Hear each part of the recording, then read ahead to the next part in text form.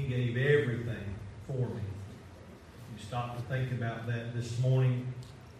I ask that you would turn your Bibles to the book of Jeremiah, the 2nd chapter. If you would stand and read into the reverence of the Word of God.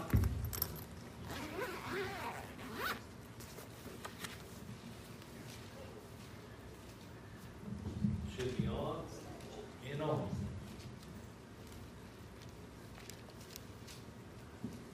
Jeremiah chapter 2.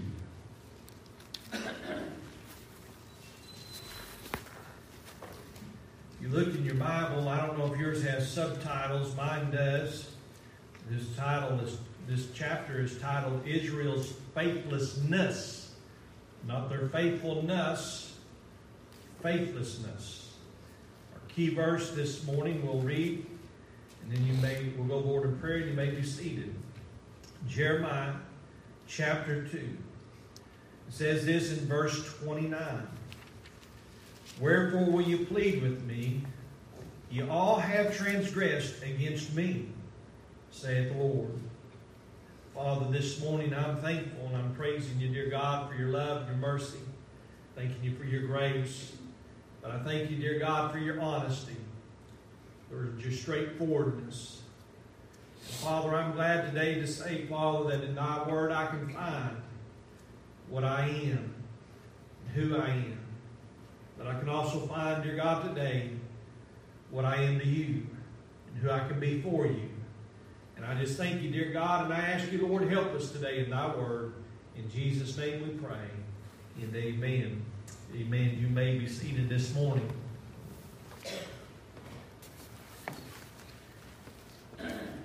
You know, this world, in the church age today, I'm not trying to be harsh this morning, but I was thinking about some things and praying about some things and struggling with some things. There's nobody lost today in this world. So it seems, as far as people are concerned. It's hard to convince people today that they're lost and that they need a Savior. It's hard to convince even people in the church today that we need to live godly and live right, to live soberly and live righteously, to serve God and be instant in season and out of season, to be willing to do what is necessary, no matter what, no matter what the circumstances. We're not honest with God a lot of times, but God is always honest with us. I thought about this. You cannot convince somebody to be saved until you convince that person they're lost. And it's hard to convince them to be lost when you can't even convince yourself a lot of times to be saved. And you say, well, Brother Ernie, I'm saved. I know that I'm saved. I'm not talking about it that way. I said convincing ourselves to be saved. Convincing ourselves to live like we're saved. To live in honesty and integrity before the Lord. Jesus said that God seeketh such to serve Him, saying that they that serve Him shall serve Him, worship Him in truth and in spirit. Joshua tells us that we have to serve Him in sincerity and in truth. We look at the Word of God and God says, be ye holy for I am holy. And yet we struggle with these things. Now, none of us are perfect. And don't think that I'm judging you this morning. I'm not. I really took a very critical look at myself. And I thought, how different would I be if I realized what I really am and who I need to be. And I know that I go through this in my mind, and we all go through seasons where we struggle sometimes with the fact that as a Christian we should be serving God with everything we've got. And then there's other days when we feel like it's a struggle just to wake up and say, good morning, God. But yet God is still always faithful. So I started off with this thought. God, give me these verses. I struggled with the thought. What can I title these things? It's real simple. Guilty, yet loved. We're guilty, Amen. but yet loved. A love that is unmeasurable. I thought about this and things. This has been, we call this anniversary week. It's not an anniversary day at my house. It's an anniversary week. I celebrate our anniversary. I take off this week every year. You'll find in November of this year, I'll apply for this week next year. Just in case I'm still working and still alive, I get in there early. As soon as the supervisor says you can ask for vacation next year, this week's the top one. The second week is Netta's birthday. I'll take off her birthday. If I don't get any other weeks in the year, I want those 2 weeks. What does God want out of us? How much does God love us? How important to God are you and I? The value that I've placed on my wife, and I say this a lot, just simply this, because to put it in perspective, God gave everything for me. God gave everything for you. God celebrates us every day. You think about this. We count down to the days when we were young. We would count down to the day when we had a birthday. When we get older, I like to say we count down to our birthday days, but most of the time we're counting down to the days of renewed vacation and retirement. And we celebrate important days as we go through life, but we're looking at the time of each year, January 1st, when my vacation renews, or whenever your vacation renews. We're looking for the time when we retire, and don't look at Social Security dates. All right, I'm going to tell you, they will depress you. The church is in depression today because of that. But can I tell you, if we look at dates that are important, God looks at every day vital for me and you. And God is looking at the day in which He knows that we'll leave this walk of life. Now here's the sad part. God understands whether or not you will leave this walk of life guilty, lost, undone. And when you stand before Him, He will judge you and cast you into eternity. Or the day that you stand before God and He gets to welcome you in to the permanent residence, the residing place. But sometimes I think that we do not think that we're guilty. We've got any need to repent. There's no need to get closer to God. No need for more church. No need for more Bible study. No need for more praying. Don't need to hear any more preaching. But yet Jeremiah tells us that the children of Israel understood their condition and it was made plain to them. And God said, wherefore will you plead with me? Now think about this. You have all transgressed against me, saith the Lord. Why are you pleading with me? I'm glad today that I had more to read than they had to hear in that time. They would hear the reading of the Word. They would hear the declarations and prophets. They'd hear the scriptures and the prophecies given. You and I read this and we go, wow, that must have been hard to hear when Jeremiah would stand up and give the Word of God, and God would look at the people, and Jeremiah look at the people, and he'd say, why are you talking to me? You're all sinners. What do you want from me? You're all guilty. Man, I like the fact that I can go over there in the book, in the New Testament, and find Jesus says, I love you. You know, it's hard to stand and be condemned. But realize that God's judgment now is chastisement. But God's judgment of eternity never changes. So while God is telling us now, we're transgressors, we're sinners, we're lost, we need to be saved. We don't need to be going to backsliding. We need to get on the forefront and keep going. Jesus says, putting your hand to the plow, don't look back, right? Aren't you glad today that we can see these things and understand that God's true desire for you and I is not to see this and feel like there's no hope, but rather to see this and understand there is hope. But there's several verses that are key, that tell us the truth, that I'll be honest with you, I'll talk about them sometimes and quote a little bit of them, but this morning we're going to read them all. I want you to think about this. Romans 3:23, we call it the Romans road of salvation. For all have sinned and come short of the glory of God. That's the verse. Remember? He just said, you've all transgressed.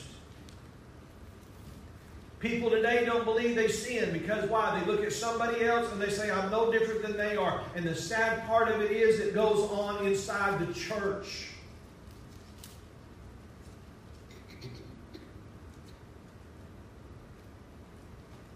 For all have sinned and come short of the glory of God. Measure yourself against anybody, but you still show up short when it comes to God. I'm still short when it comes to God. Maybe I could talk my way into something, but I cannot talk my way into heaven. It doesn't happen that way. My aunt told me, and I've said this several times, she told me that when I got older, I would get a job anywhere as I wanted it because I could baloney people into believing anything. I was a pretty good baloney-er. Can I tell you, this is not baloney.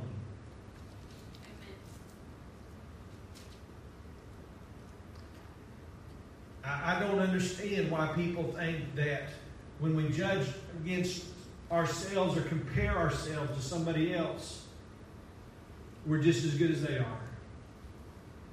Well, if you're just as good as they are, or I'm just as good as you are, or you're just as good as I am, we're all going to hell. Come on. Because none of us good enough. Romans 5:12, wherefore by as one man sin entered into the world, and death by sin, so death was passed upon all men, for all have sinned. When God measured us and comparing us to human beings, He went right back to Adam. And He said, you all came from Adam. You all look like Adam. You all act like Adam. You're all a descendant of Adam. And because Adam sinned, death came into the world. And because death is in the world, because what? All men are like Adam. Death is passed upon all of us, for all of us have sinned. I've said many times, looking at the Scriptures, when we look at Israel, it's so easy so many times to point back and say, why did they do that? And God says, that's right, why did they do that, Ernie? And then He looks at me and He says, why are you doing what they did? I gave them as an example of what not to do, and you're doing it.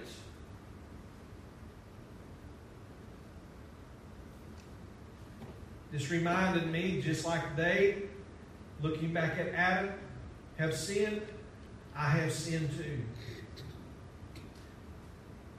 You say this is getting depressing. It ought to be getting stirring. You ever thought about that? When we start talking about sin, well, you're depressing me. You're picking on me. We go through all kinds of personal annotations, and it's all about me.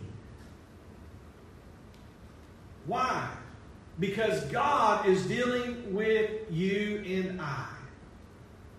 The Scriptures is all about God's wisdom, knowledge, love, mercy, grace, even His influence. And they're directed down to you and I, because God says you've got to understand who you are so you can understand who I am. Amen.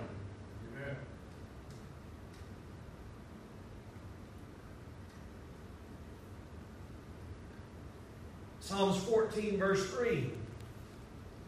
They are all gone aside. They are altogether become filthy.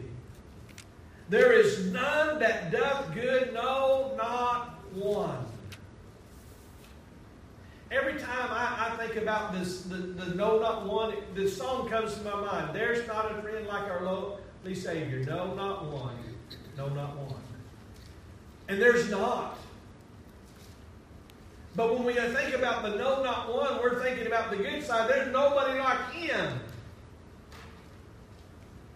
He was telling us, there's nobody good. You're really getting mean, Brother Ernie. I'm not being mean. I just hope that we can understand who we are. Understand what we need. The world that is outside the church doors and even inside the church doors, the building doors.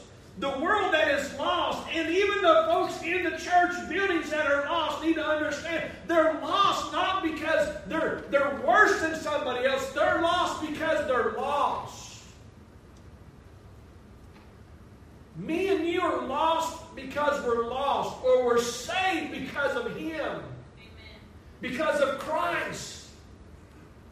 But we cannot justify ourselves. We've got to be justified through Him.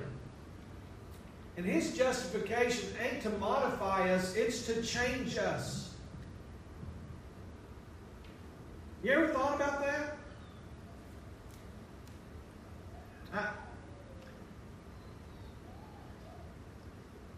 This is a bad example, but I'll give it to you the easy way. I used to love to be able to comb my hair back. I got the CPAP, and the CPAP modified my hair. It gave me a faux hawk when it got too long.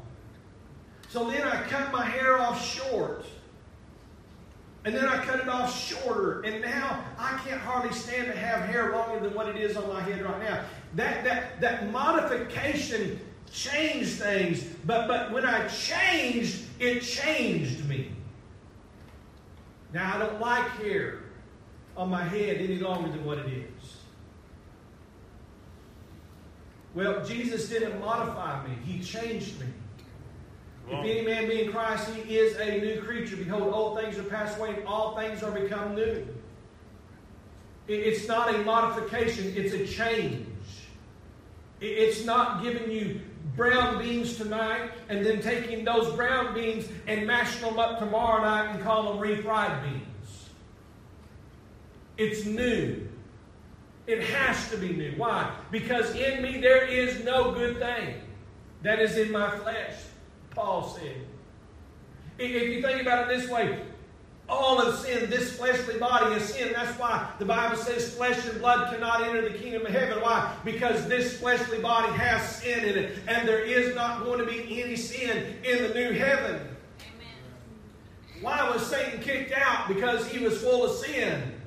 He was cast down. Why? Because he was full of sin. And there's not going to be any sin in the new heaven. Psalms 53:3, every one of them is gone back. They are altogether become filthy. There is none that doeth good, no, not one. That they're all gone back. God addresses Israel in the Old Testament. He said they are in a state of perpetual backsliding. They are constantly backsliding.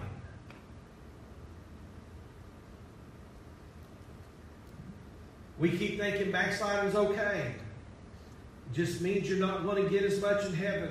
I'm still going to heaven. Why are you going to heaven? You know, it amazes me how people justify themselves getting to heaven. They always go back to some of the same things. Well, you know what? I'm not as bad as they are. Or I accepted Jesus. Prove it. These people do draw nigh to me with their lips, but their hearts are far from me. Those words kind of cut. You know, I'll be honest with you, church. There are times I've spent sleepless nights praying to God, seeking God, just asking God to assure me in His salvation. Because I did not want to be a lit glorifier. And I'll tell you the truth. There's sometimes I ask myself, are you really saved? Look at what you've done or not done. Are you saved? You say, Brother Ernie, you're worried about your salvation. No, I know I'm saved. Just because I mess up today doesn't make me lost. But I'm going to tell you something. I don't want to stand before God having refused the calling of the Holy Spirit to repentance. I don't want to do it.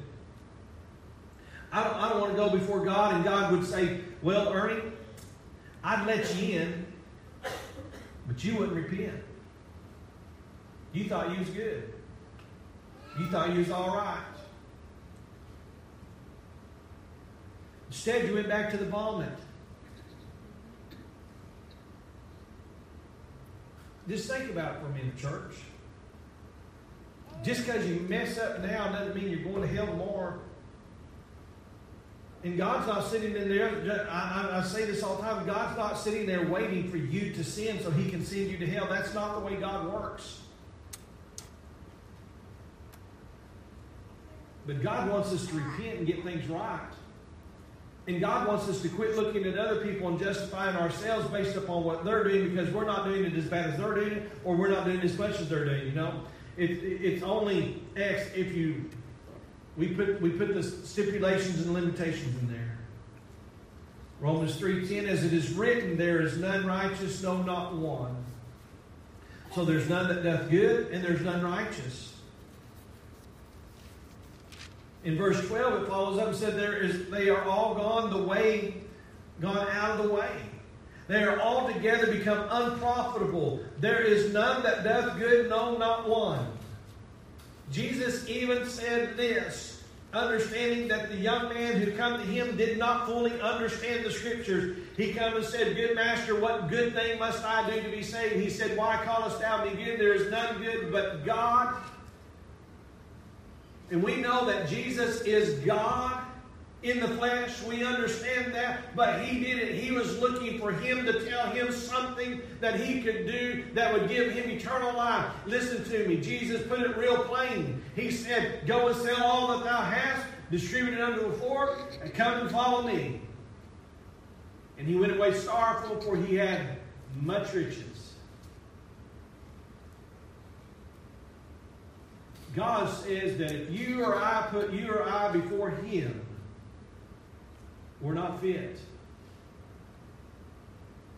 We've got to realize our lost condition in order to be saved, and we ought to realize our saved condition and not return to the lost. Don't go back to where you were. It's like this, and I say this a lot too. People get saved. Now there's two types of people. I'm just going to put this in salvation. People get saved. They're saved. They're born again. They're on fire for God. They're showing up. They're going out. They're coming in with a hallelujah. They're going out with an amen. They ain't afraid to come to the altar and pray. They're not afraid to say amen sometimes. Sometimes they are now. But they're here. And then there's those that say, well, I got saved today. I'll see you next week. And it ends up being next week. Then the next week it's next month. Then the next month it's next year. They're gone. But they got saved. They didn't get changed. They draw nigh with their lips, but their hearts is not in it. They're far from Him. They're good now. They're better now. They're not as bad as somebody else is. They're altogether different, but they're not different. And I will say this, that when we get saved, we have a zeal and a desire. True salvation changes the heart, changes the mind, changes the attitude, changes all the expectations. It gets in there and it starts to drive us. The problem is we begin to backslide. We begin to wean back. We begin to think it's not as bad as it was. I'm still better than I used to be. I'm just not as lost as I once was. I'm saved now. I'll get it right. Hey, when time presents, I'm going to get better. I promise I'll get better. We do all of these things, but we don't realize this, that we're doing these in the flesh instead of doing it in the Spirit. It's the Spirit that changes. That spirit that keeps me awake at night and convicts my heart because I didn't do something right and puts me into a mind state of prayer and praying and seeking God. That's not a bad thing. That's a great thing. The kids were traveling home from Florida the other day. Zach and Mariah in one vehicle, Kayla and Jacob in the other vehicle. And they weren't driving together. They were separated by time. I don't know how much, miles and so forth. They were separated a little way. And me and Mama, we would spy on them to see how far they progressed. You know what? Every time we spied, we prayed. We prayed and we prayed and we prayed. Keep them safe, Lord.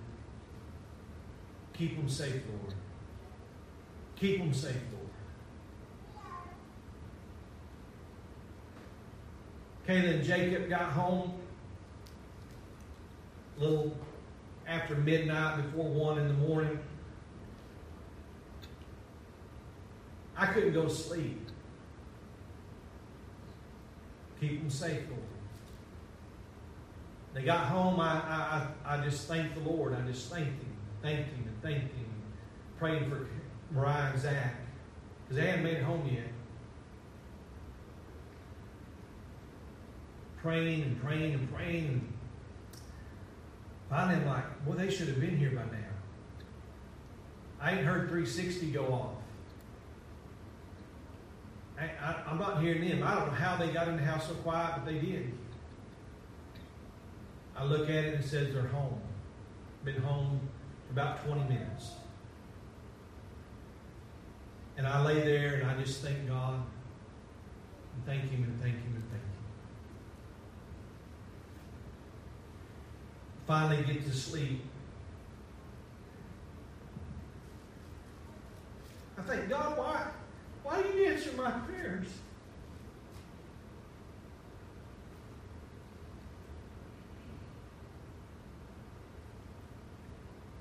When I'm so bad and I'm no good,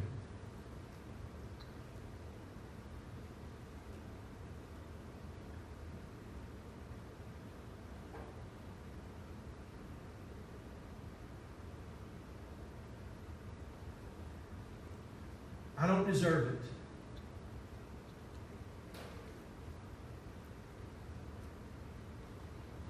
I hear people all the time say, well, I deserve better than that.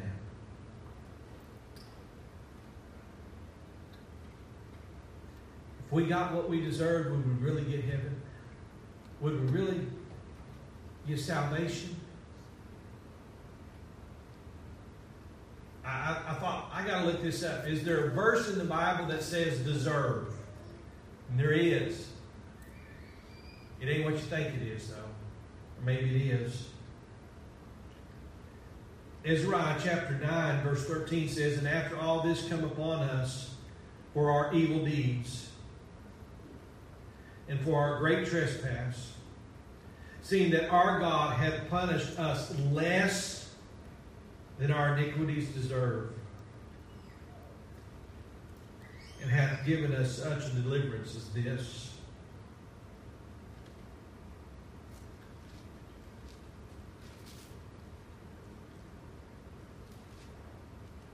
After that, all this is come upon us for our evil deeds and for our great trespass, seeing that our God hath punished us less than our iniquities deserve,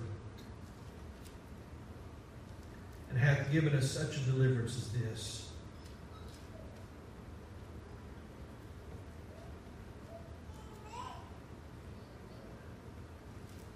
It's the only verse that has the word deserve in it, by the way, in your King James Bible. There's another verse that has deserveth. And it basically says the same thing, that God has punished us less than what our iniquities deserveth.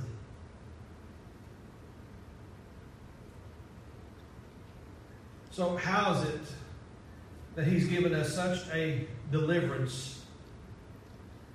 Isaiah chapter 1, verse 18. Come now, let us reason together, saith the Lord. Though your sins be as scarlet, they shall be white as snow. Though they be red like crimson, they shall be as wool. Wow, what a deliverance. Taking my sin, putting it in a new category, gone. God actually has a file 13. It's called, What Sins Are You Talking About? When they go underneath the blood, they're gone. Be remembered against us no more. What a deliverance from sin. The thing that we forget is that while that is done, it's not done so we can just go get another bank account of sin. It's done so that in having our sins washed and put underneath the blood of Jesus Christ, we can live now with God through Jesus. Luke chapter 19, verse 10. For the Son of Man has come to seek and to save that which was lost. You don't just have to think, hope more one day. I hear this. God Himself, Jesus Christ, He came to seek and to save that which was lost. These words, is like I was saying earlier, if you just read these and never knew anything different, what a depression there would be, because you'd be saying, you're a transgressor, you've sinned, there's none good, there's none that doth righteousness, nobody. Even this one, I didn't read Isaiah 64:6, but we are all as unclean things, and all our righteousness is as filthy rags. There's not even anything we can compare. And we all do fade as leaves. Our iniquities, like the wind, have taken us away.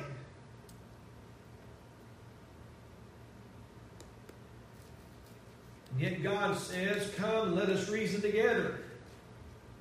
Though your sins be as scarlet, they be white as snow, though they be red like crimson, they shall be like wool. How do we know? Because He come to seek and to save with that which is lost. And then this verse of Scripture that we've known from our childhood up, and it's lost its luster. But it is one of the most glorious verses in the Bible.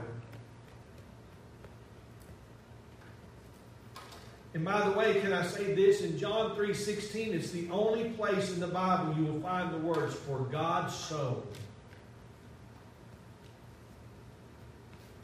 For God so loved the world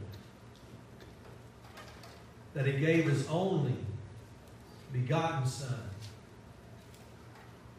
that whosoever believeth in Him should not perish, but have everlasting life.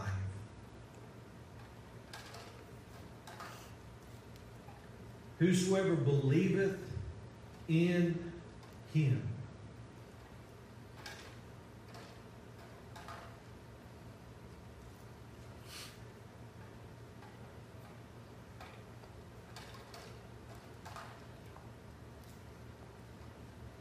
Church, if that's our verse we're going to stand on, we got to stand with the one who gave us the verse.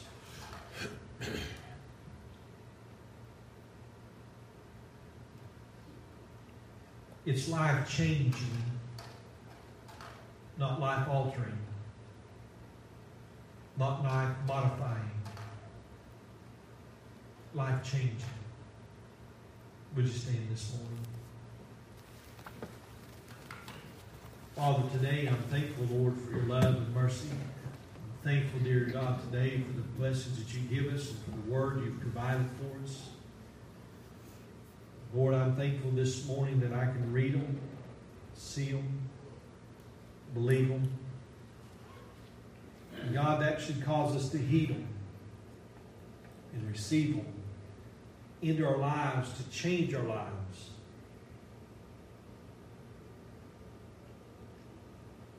Lord, I pray this morning that you would help me. Father, please help these that are here. those that are here,